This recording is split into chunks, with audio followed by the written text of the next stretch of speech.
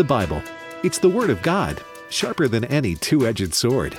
This sacred book is living and active and contains all that's needed for life and godliness. Stay with American Family Radio for the next hour as we study God's Word and take your Bible questions. Welcome to Exploring the Word. Ever wanted to hold your hand up during a sermon and interrupt and say, Pastor, could you make that more clear? Could you clarify that? Would you answer that question?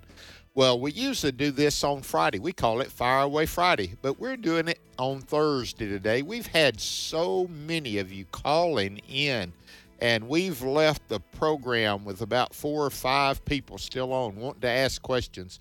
So we felt like today would be a good day to do that. And that number that you can call, and we're ready to receive it right now, is 888-589-8840. 888-589-8840. We want to get your call today. I know this is unusual. We tried to come up with a name for it, Alex, doing it Thursday. I don't know if since Fire Away Friday's taken, we could take Thunder Thursday or Thoughtful Thursday. Away Thursday. Yeah. Thursday Thunder. But yes, we do love to get people's Bible questions. And I'm going to tell you, the way the world is now, we need the solid rock of God's truth on which to stand, don't we? We do. I was talking to someone today, and they had listened to radio, and they said, it is just bad news everywhere. We've got some good news here. Jesus saves. Jesus saves. That has not changed. You're saved by grace through faith. That has not changed. He comes in and stays like a friend. He stays closer than a brother. He is the one, and it's Jesus and Jesus alone. So here on Exploring the Word, Alex, it's kind of like some of the pulpits that have gone to fill in, and the pastor will leave a note, and they'll simply say, make much of Jesus. And I want to just tell you, when you make much of Jesus, yeah, you can answer other questions, but there's nothing more important than that, is there? Well, that's true. That's true. And, you know, the way the world is, and hey, I love life and I don't want to be doom and gloom, but, you know, we are living in a world where so many viewpoints are battling for the attention of people, and there's the woke movement, and what we need is not woke, but a spiritual awakening.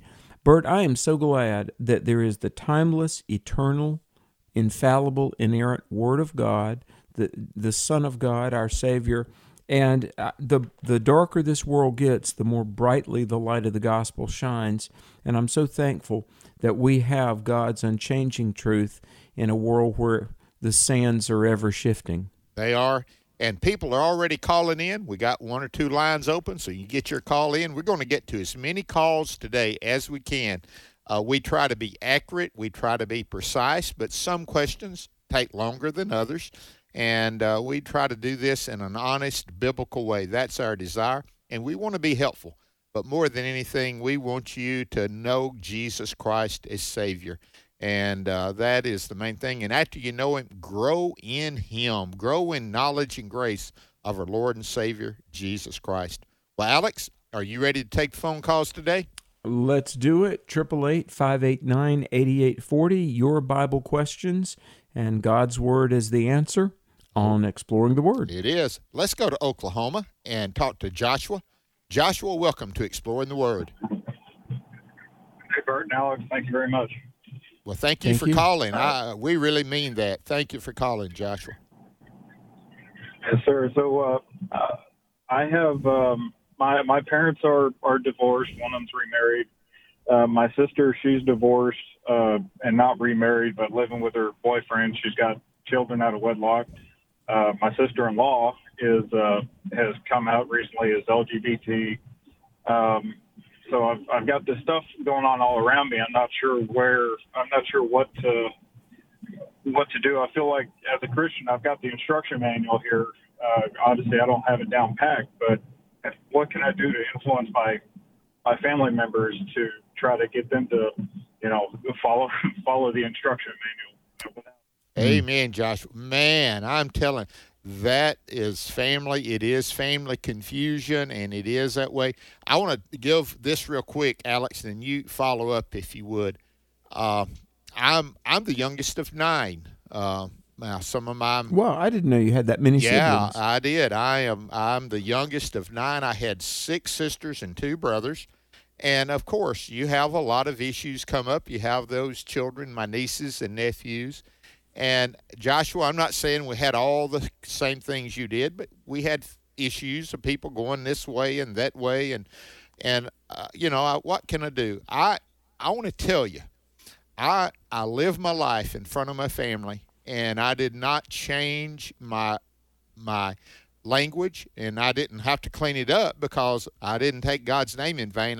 My daddy wouldn't let me do that if I wanted to anyway. I'm telling you that right now. Amen. But I just talk like God's my friend, and I'd talk about Jesus and let them see Christ in me.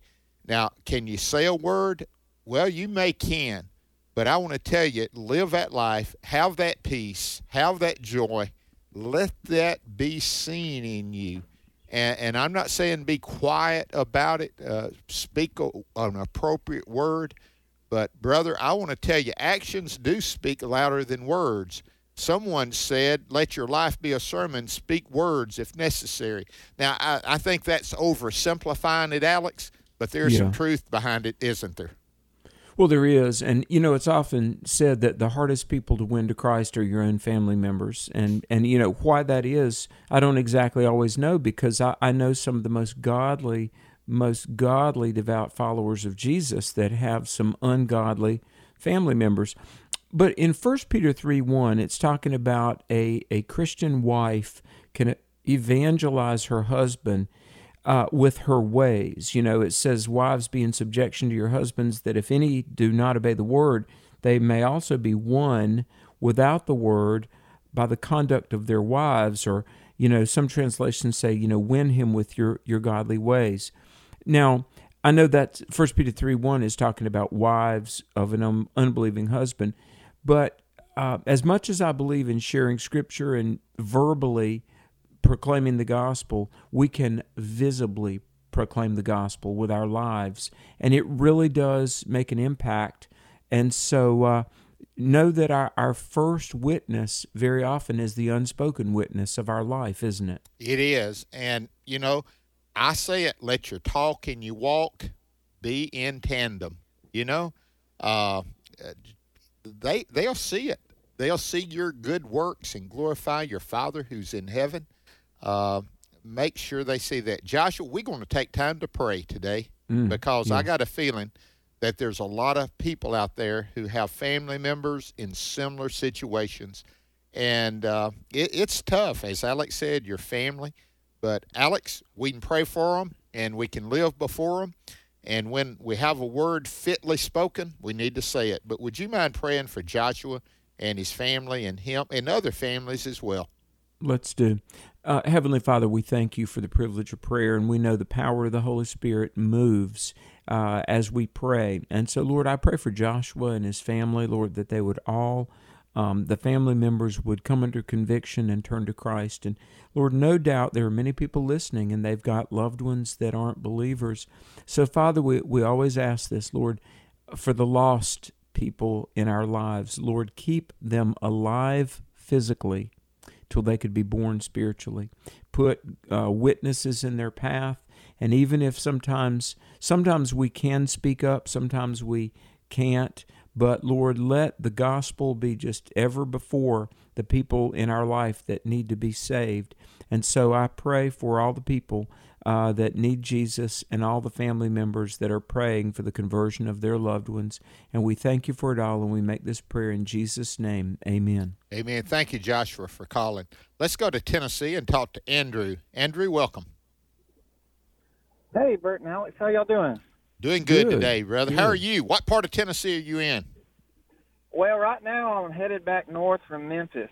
So I'm driving home from work. I'm hands-free, like Tennessee wants me to be. So, well, I got to ask: Did you have to go over the bridge there in Memphis that's closed? No, sir. I live in Pitkin County, and I drive to Memphis to work every day. Okay, we need to be praying for those people traveling Interstate 40 in Memphis. Alex, they had to close a bridge, Interstate 40 bridge, and they're having to go around and go on 55, it won the older bridge, and so we'll be safe, everybody. Yeah. Well, go ahead, Andrew. I just had to make that comment, but go ahead, brother. Absolutely. I want to say I appreciate y'all's show. I'm going to be brief with my questions. I serve as a deacon in my church, and I get often chances to witness to people. But one day I had a gentleman come up and witness to me, and he wasn't a part of the same denomination. His belief was that you had to be baptized in the name of Jesus to be saved. Well, I've been taught something a little different, and from Scripture, I've been taught that it's more of a outward expression of an inward change. I just wanted to hear y'all what y'all thought of that, and what Scripture y'all could point me in the direction of. Okay, thank you, Mike. Alex, we get this question quite a bit, and let me make a broad statement, then you put the details in. The Scripture makes it plain that faith is always involved. Believe, faith, that's the word. Trust, those words meaning the same thing of surrendering your life and coming into obedience to Him, surrendering your life to Him. And then in some places it uses baptized, and some it doesn't. The one that's always there is trusting and faith in the Lord. How does baptism work in, Alex? Well, the New Testament uses the word baptism in two senses. We get this question a lot, and it talks about being baptized into Christ, but that's not really water baptized. Now, baptism, like you and I were just in Acts chapter 9 and, chapter 8, the Ethiopian eunuch was won to Christ and was water baptized.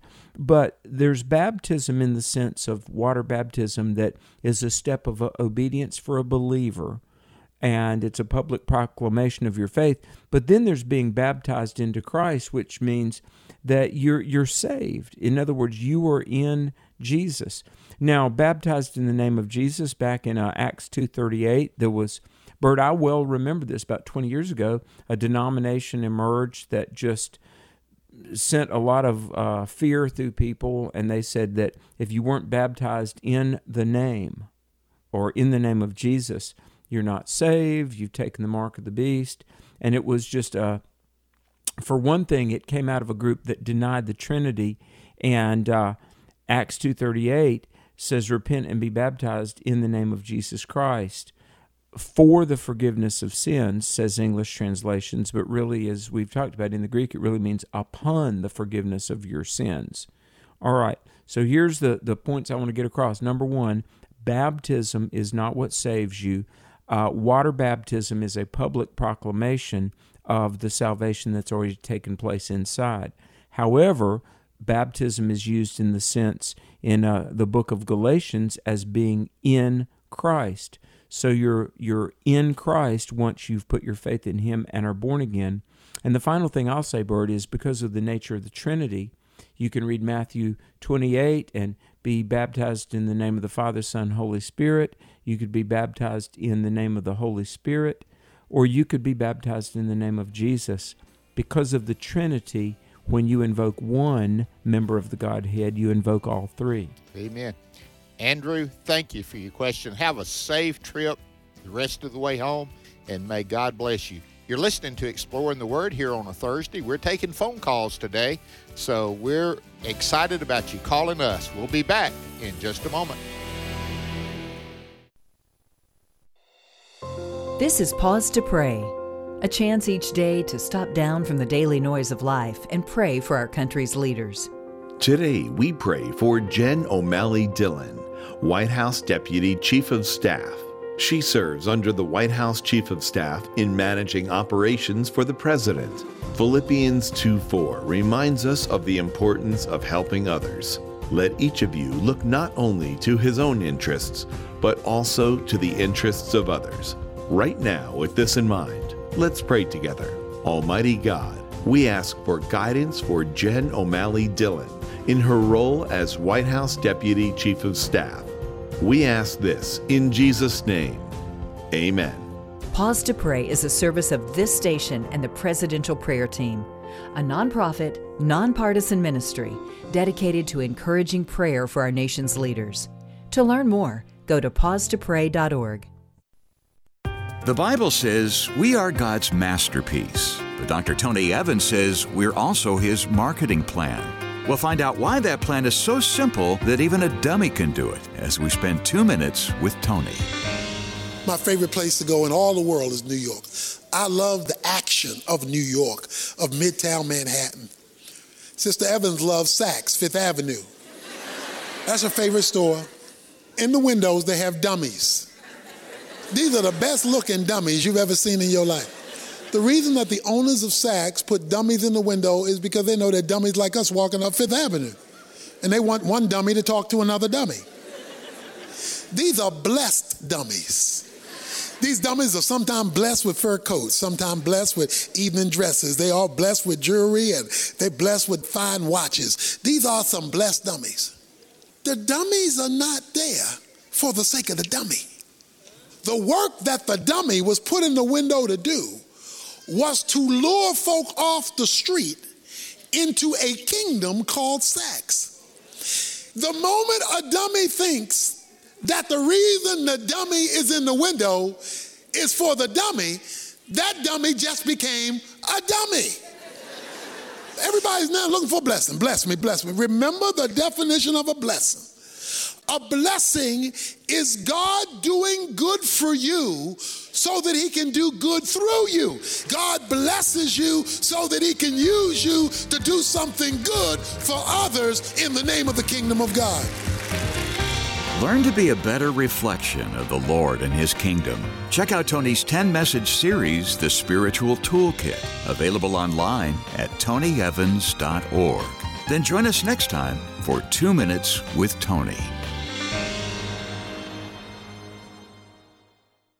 Welcome back to Exploring the Word on American Family Radio.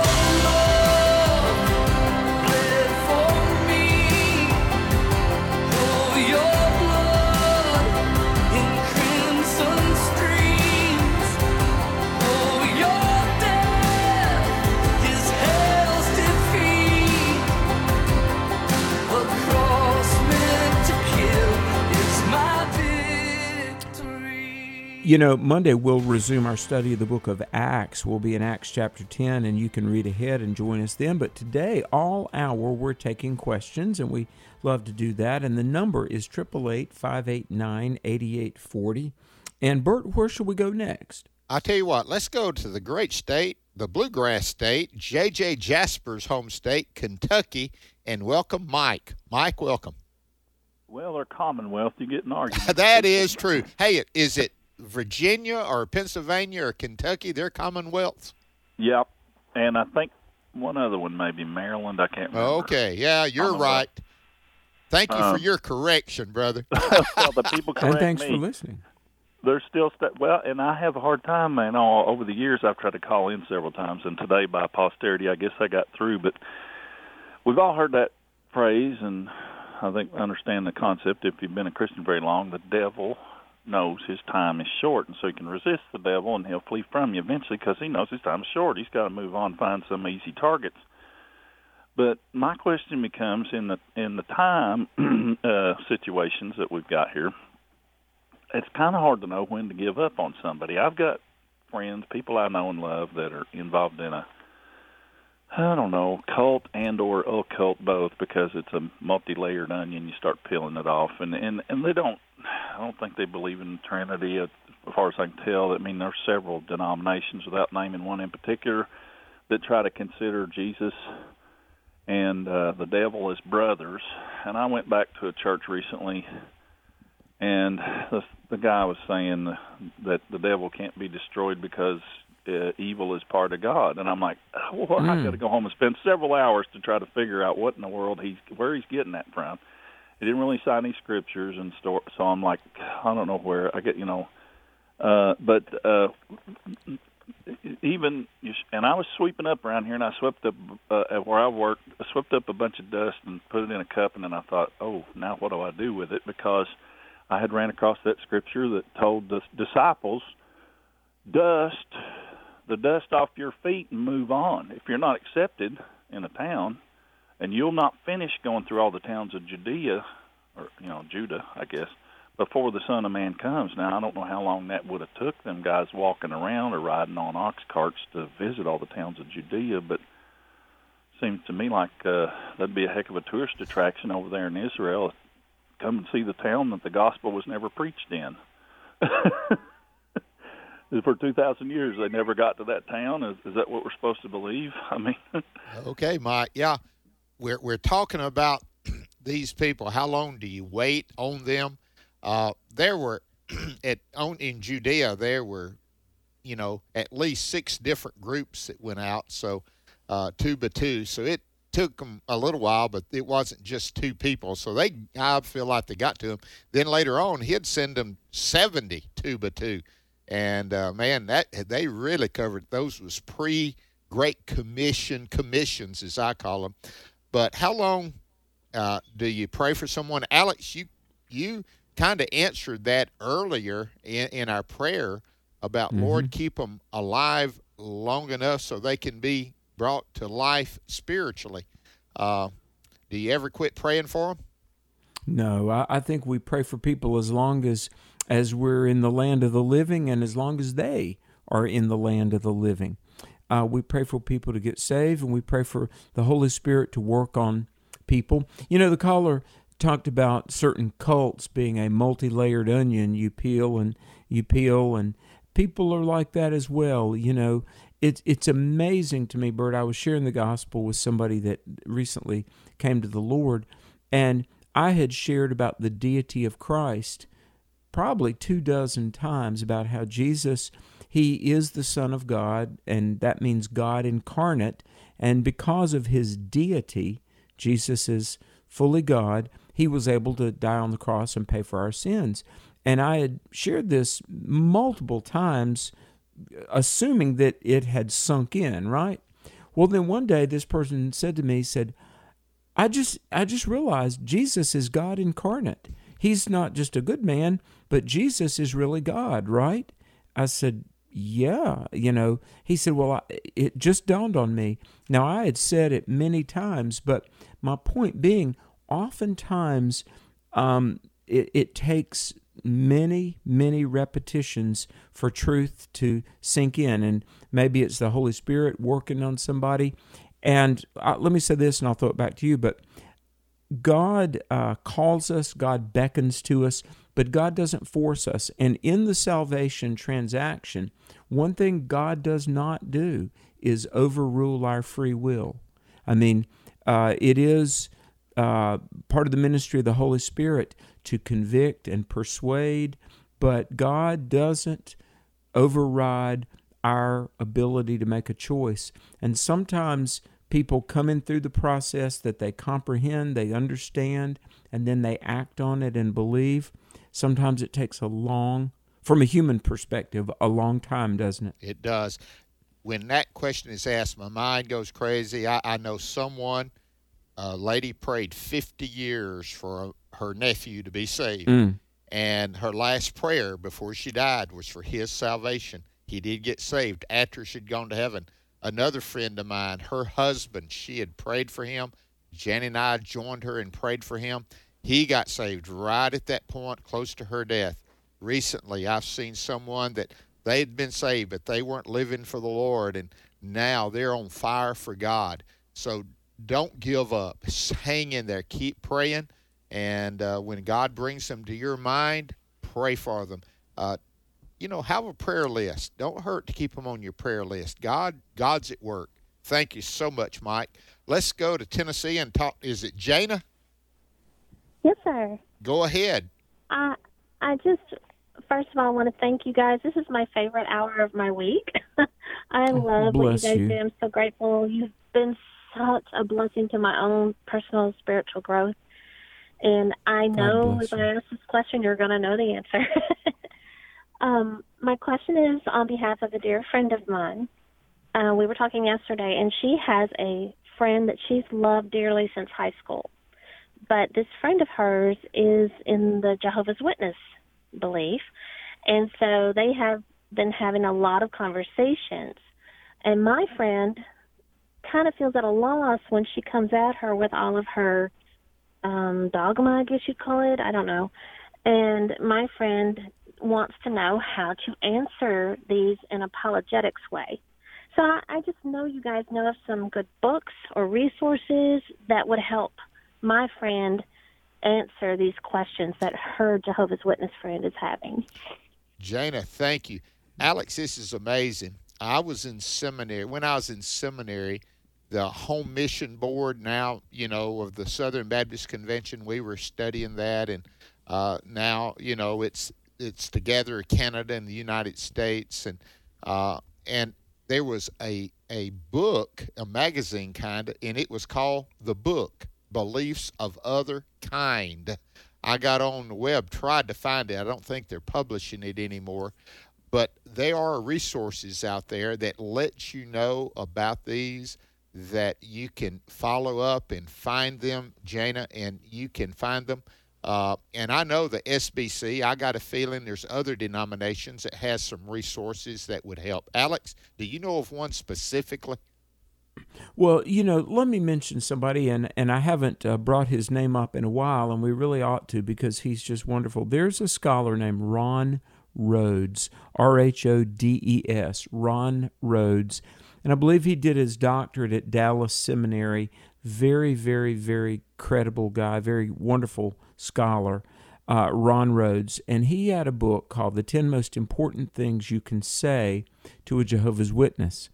And, a couple of things that are worth pointing out, and with I don't know which is more tenacious, there are several religious groups that sprung up in the aftermath of the Second Great Awakening. It's interesting, folks, in the mid-19th century, how several cults emerged in the aftermath of a great move of God. And one of them is, we call it the Jehovah's Witness. Really, the name is the Watchtower Bible and Tract Society. And obviously, you need to pray and pray for the Holy Spirit of God to pierce through the layers and layers of false teaching that people have been given. But one of the things with the Jehovah's Witness, you have to help them understand that the Watchtower Society does not speak for God. They've made incorrect predictions about the end of the world. They've made wildly inaccurate statements about the nature of crucifixion and Jesus.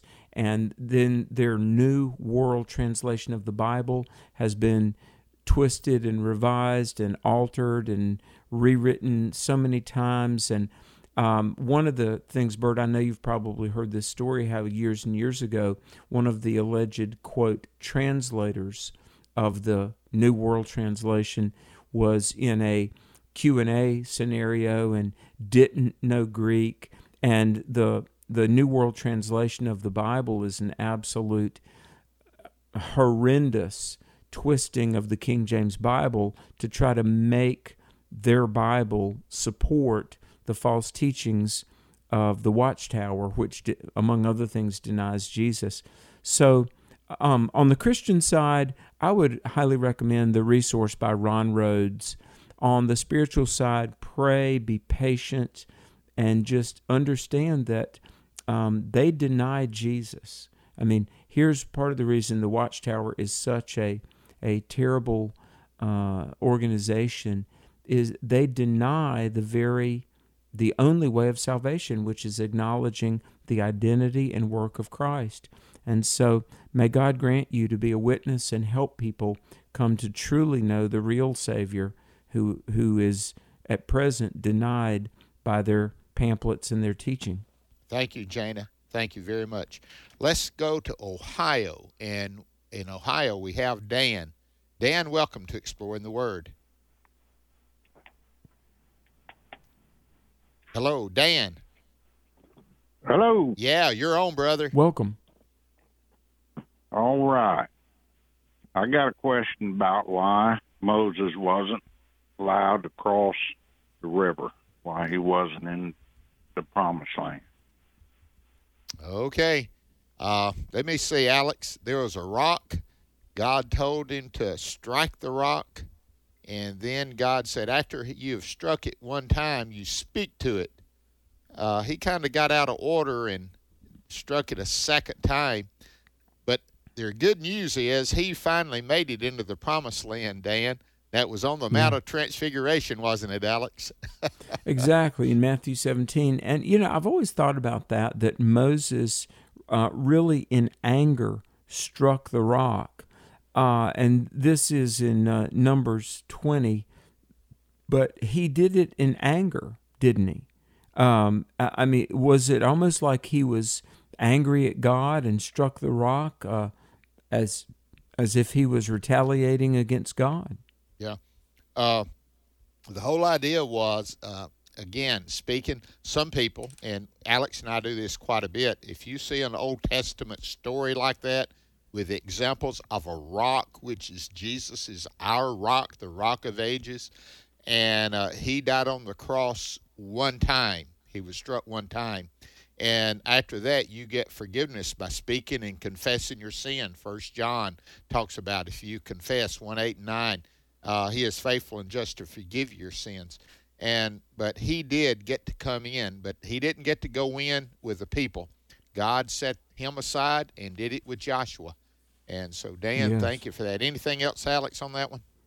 No, that's a great question. I'm glad people are reading and thinking about the Old Testament. Amen. Let's go to Mississippi. And in Mississippi, it's Diane. Diane, welcome. Thank you. I want to thank you for taking my call. I just am interested in your take of Romans chapter 11, verse 25, especially the phrase, until the fullness of the Gentiles has come in. And I'll hang up and listen to your answer. Okay. Thank you, Diane. That's 11:25. For I do not desire, brethren, that you should be ignorant of this mystery. That's an important word.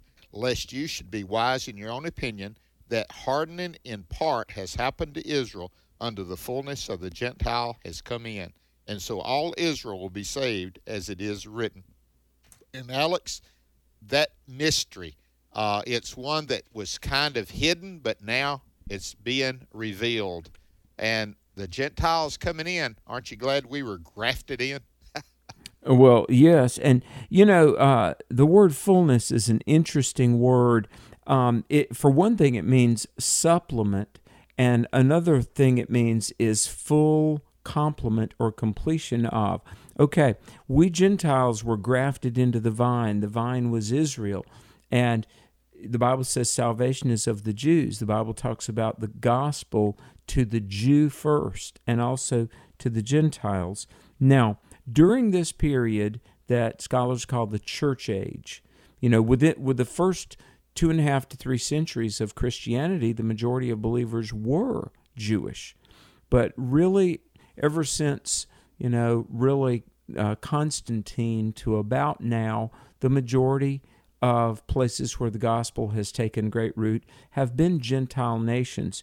As I understand Romans 11:25, Bert, the fullness of the Gentiles, or the times of the Gentiles, mean two things.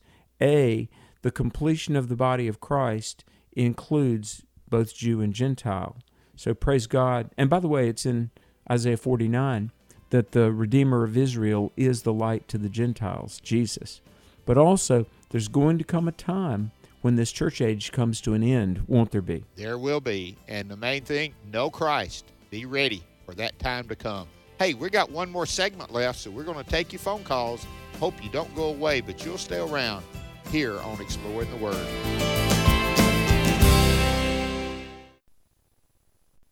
The American Family Association's mission is to inform, equip, and activate individuals to strengthen the moral foundations of our culture. We also support the church.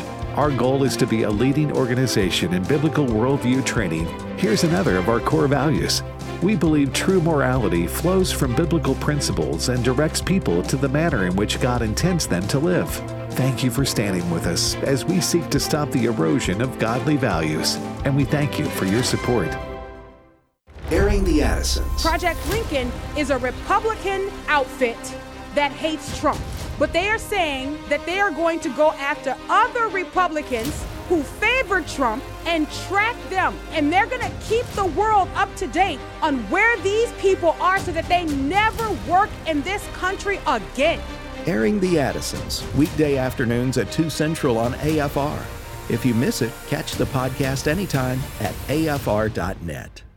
For just as the body is one and has many members, and all the members of the body, though many, are one body, so it is with Christ. For the body does not consist of one member, but of many.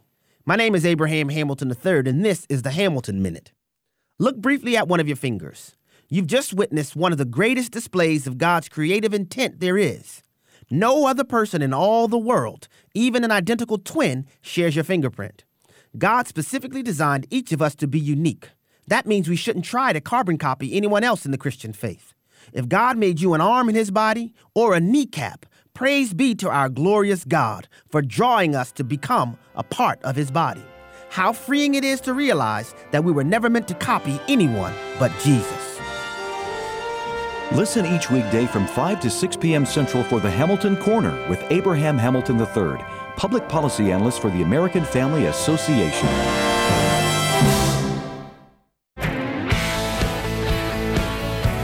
This is Dr. Stephen Rummage with today's Moving Forward Minute. Matthew 4, verse 1 says this: Jesus was led up by the Spirit into the wilderness to be tempted. To demonstrate his product, a knife salesman invited someone to wail away at his knife blade with a hammer. Someone else cut through a thick phone book with it. Finally, a woman used his knife to saw through a metal can. After all of that, the knife was still sharp enough to perfectly slice a ripe tomato. Those tests weren't to see if the blade could be dulled, but to prove that it couldn't be. The Holy Spirit didn't lead Jesus into the wilderness to see if he would sin. It was to prove that as God's Son, Jesus had complete power over sin.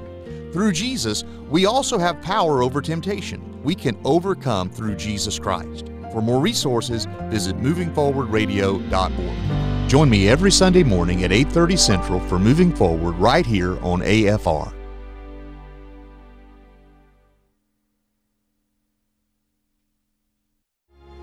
Sing praises to the Lord, O you his saints, and give thanks to his holy name. American Family Radio. Welcome back to Exploring the Word on American Family Radio. Let me go down, down, down in history. Welcome back to Exploring the Word. Bert and Alex here. We're going to try to get to as many calls as we can to finish up today, and we're going to go to Tennessee and talk to Twyla. Twyla, welcome to Exploring the Word. Thank you. I have sort of a three-part question. When a person dies that is not saved, do they go to heaven to meet God first, and then he sends them to hell? And then when a Christian dies, I know, we go to heaven. At what point are we judged? And then is every Christian in heaven a part of our judgment? I mean, do we see what? I got you. Yeah, do we see that? Is it for public knowledge and everybody looking? Alex, let me say, to be absent from the body, for the believers to be present with the Lord, and Twyla, for the believer, we go to what is called the judgment seat, or the Bema seat. Yes. It is for rewards. It's our judgment of sin has already taken place on Calvary as he forgave us.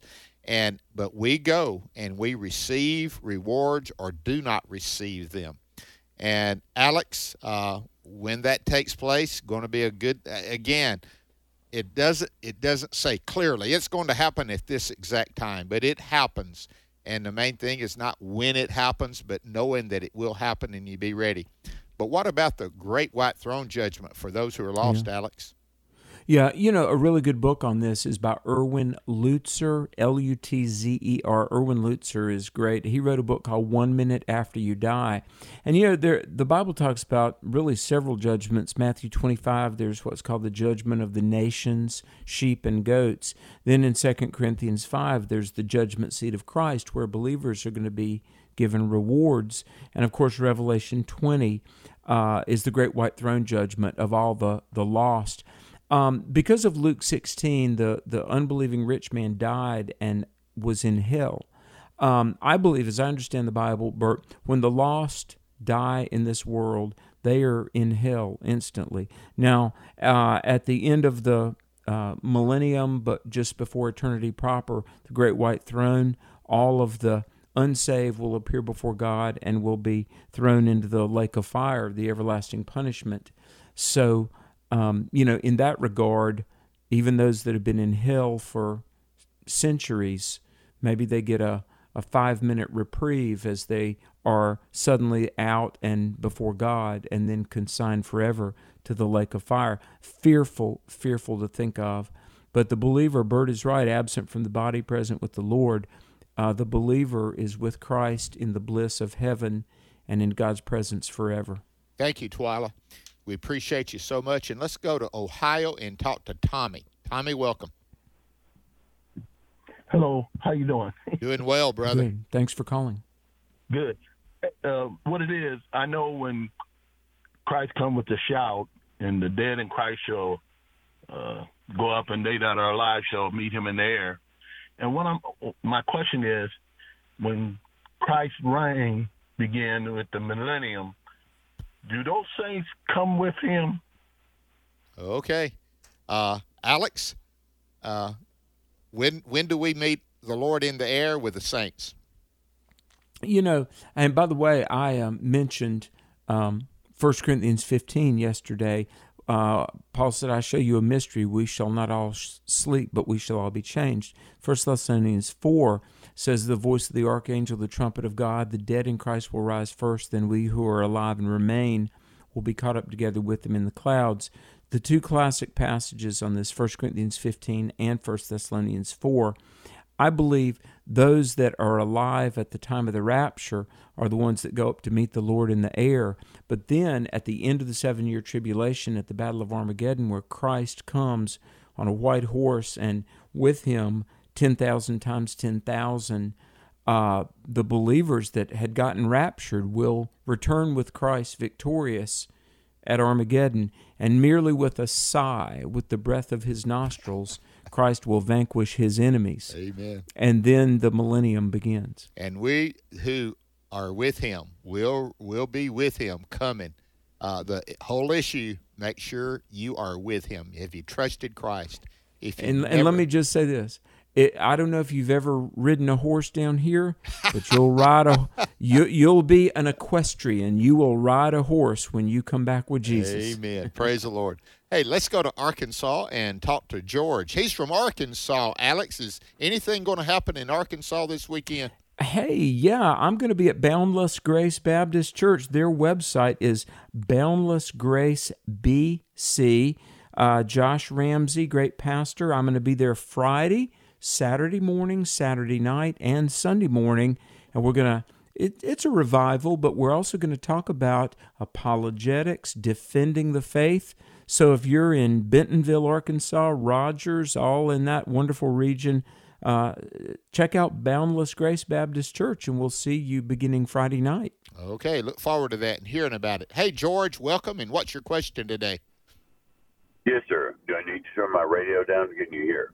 Go ahead. We're hearing you. Go right ahead. No, turn your radio off. Sorry about that. Turned it off? Yeah. Okay. How about that? That better? That's much better.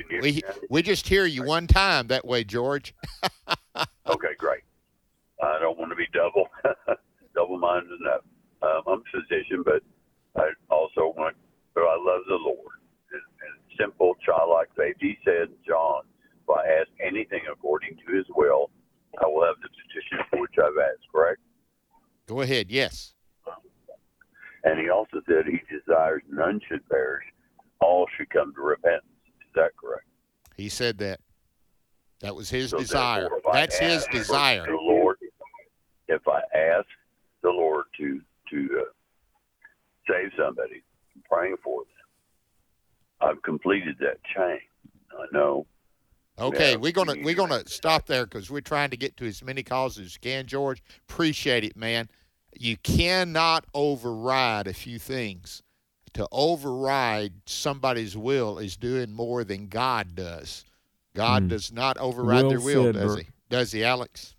No, that's great. You know, we do the most we can do, but the two things to keep in mind, number one is the free will of man. God offers salvation, but he doesn't force it. And the other thing is the sovereignty of God. The John 15 and 16 passages where Jesus says, if you ask anything according to my word, my will, in my name, I will do it. You know, I do think that means that, you know, we can really cooperate with God in the fulfillment of his Great Commission, but at the same time, God is sovereign, and we can't pray and force him to do something that's against his divine plan. But the other thing is that the Holy Spirit of God, in convicting and drawing people to Christ, the Holy Spirit can move and speak strongly, but God doesn't override free will. Because, see, that's what it means to have a relationship with God. A relationship involves choice on the part of both parties. God chose to call and woo us, but we have to choose to respond. Thank you, George. Appreciate it, man, and appreciate that deep voice you have, man.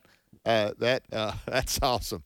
Thank you. Let's go over into Alabama, Mississippi's. We call it the Twin State. To our east. Karen, welcome. What part of Alabama are you from? North Alabama. It's actually Town Creek near Decatur. Oh, man. I know exactly where that is. Been through there several times. Awesome. But what is your question for us, Karen? Yes.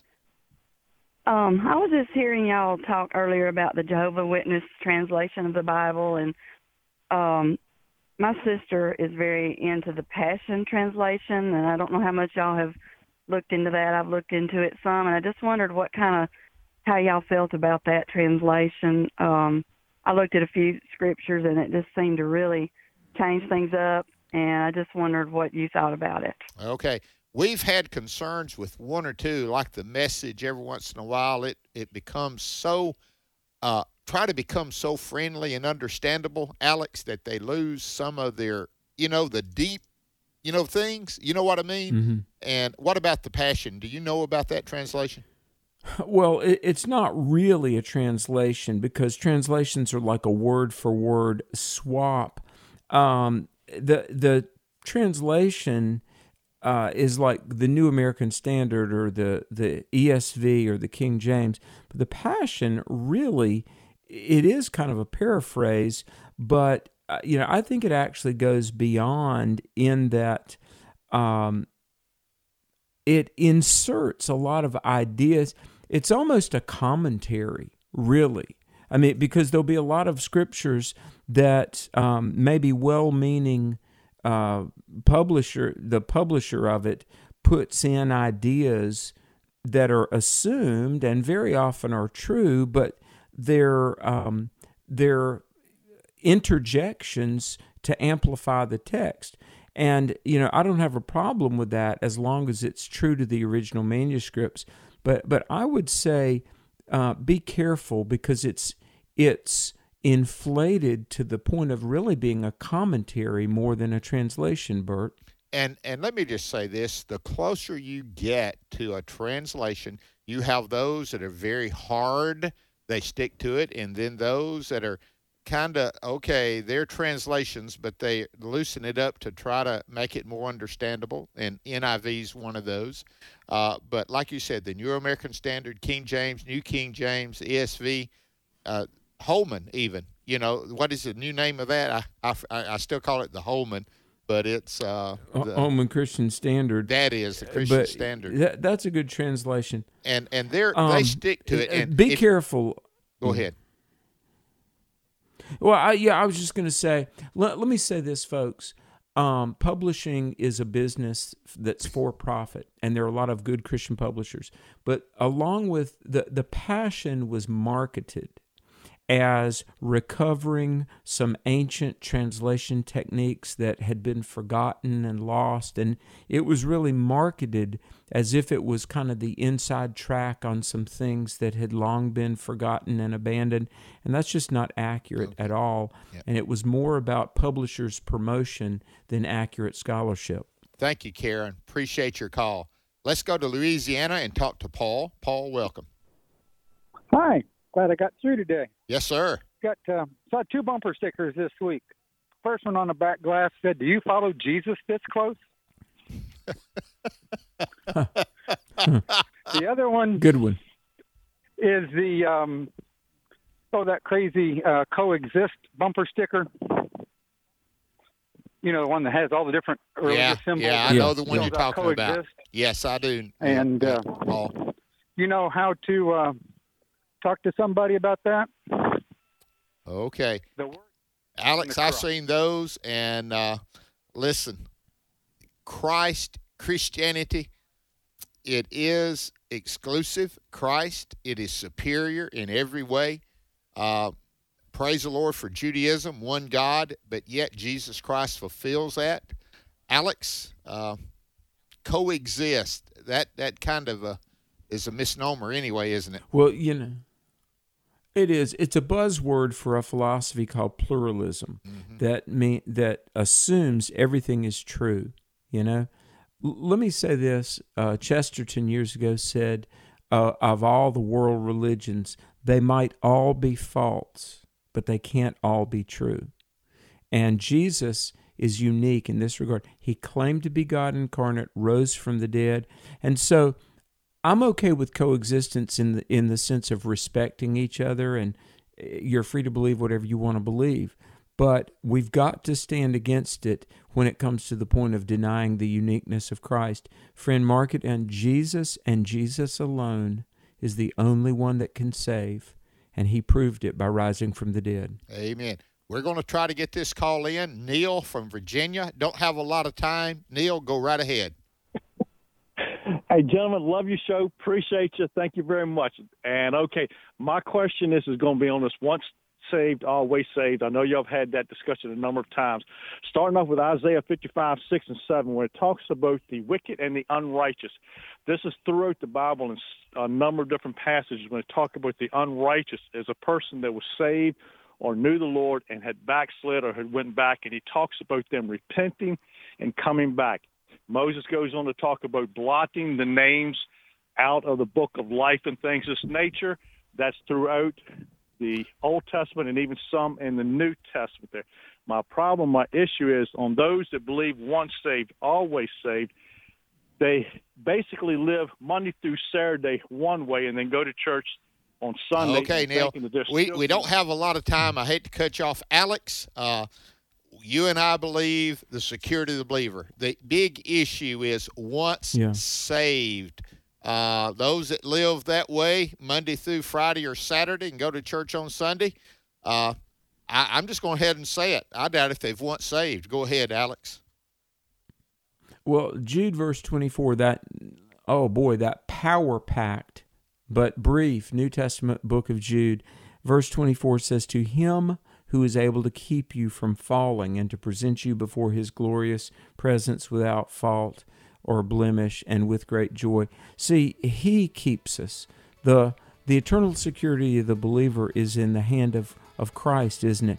You know, we often talk about Ephesians 4:30, sealed to the day of redemption.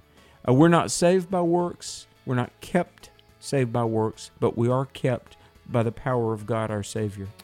John talks about those, they never were with us in the first place, and make sure you're saved. And if you're having questions, there's another number you can call, 888-NEED-HIM. 888-NEED-HIM. Make sure you're saved. Know Christ.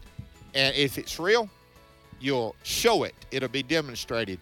Alex, yes. I pray you have a good night tonight, brother. But we want people to listen to Exploring the Word. But what's more important than that? Tell somebody about Exploring the Word, but most of all, tell everybody about Jesus.